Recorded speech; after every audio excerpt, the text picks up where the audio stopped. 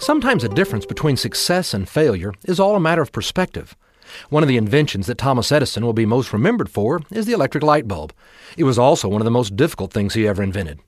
The struggle was to create a filament that would give off light for an extended period of time without burning up. Edison believed that bamboo would be the perfect material for the critical part of the electric light bulb.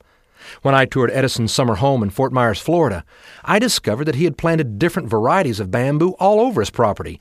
He just knew bamboo was the answer.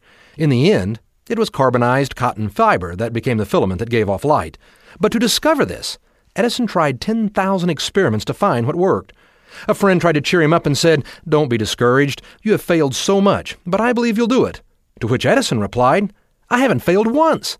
I've discovered 10,000 things that don't work. We are making progress." Now that's something to think about. I'm Bob Long with St. Luke's Methodist Church.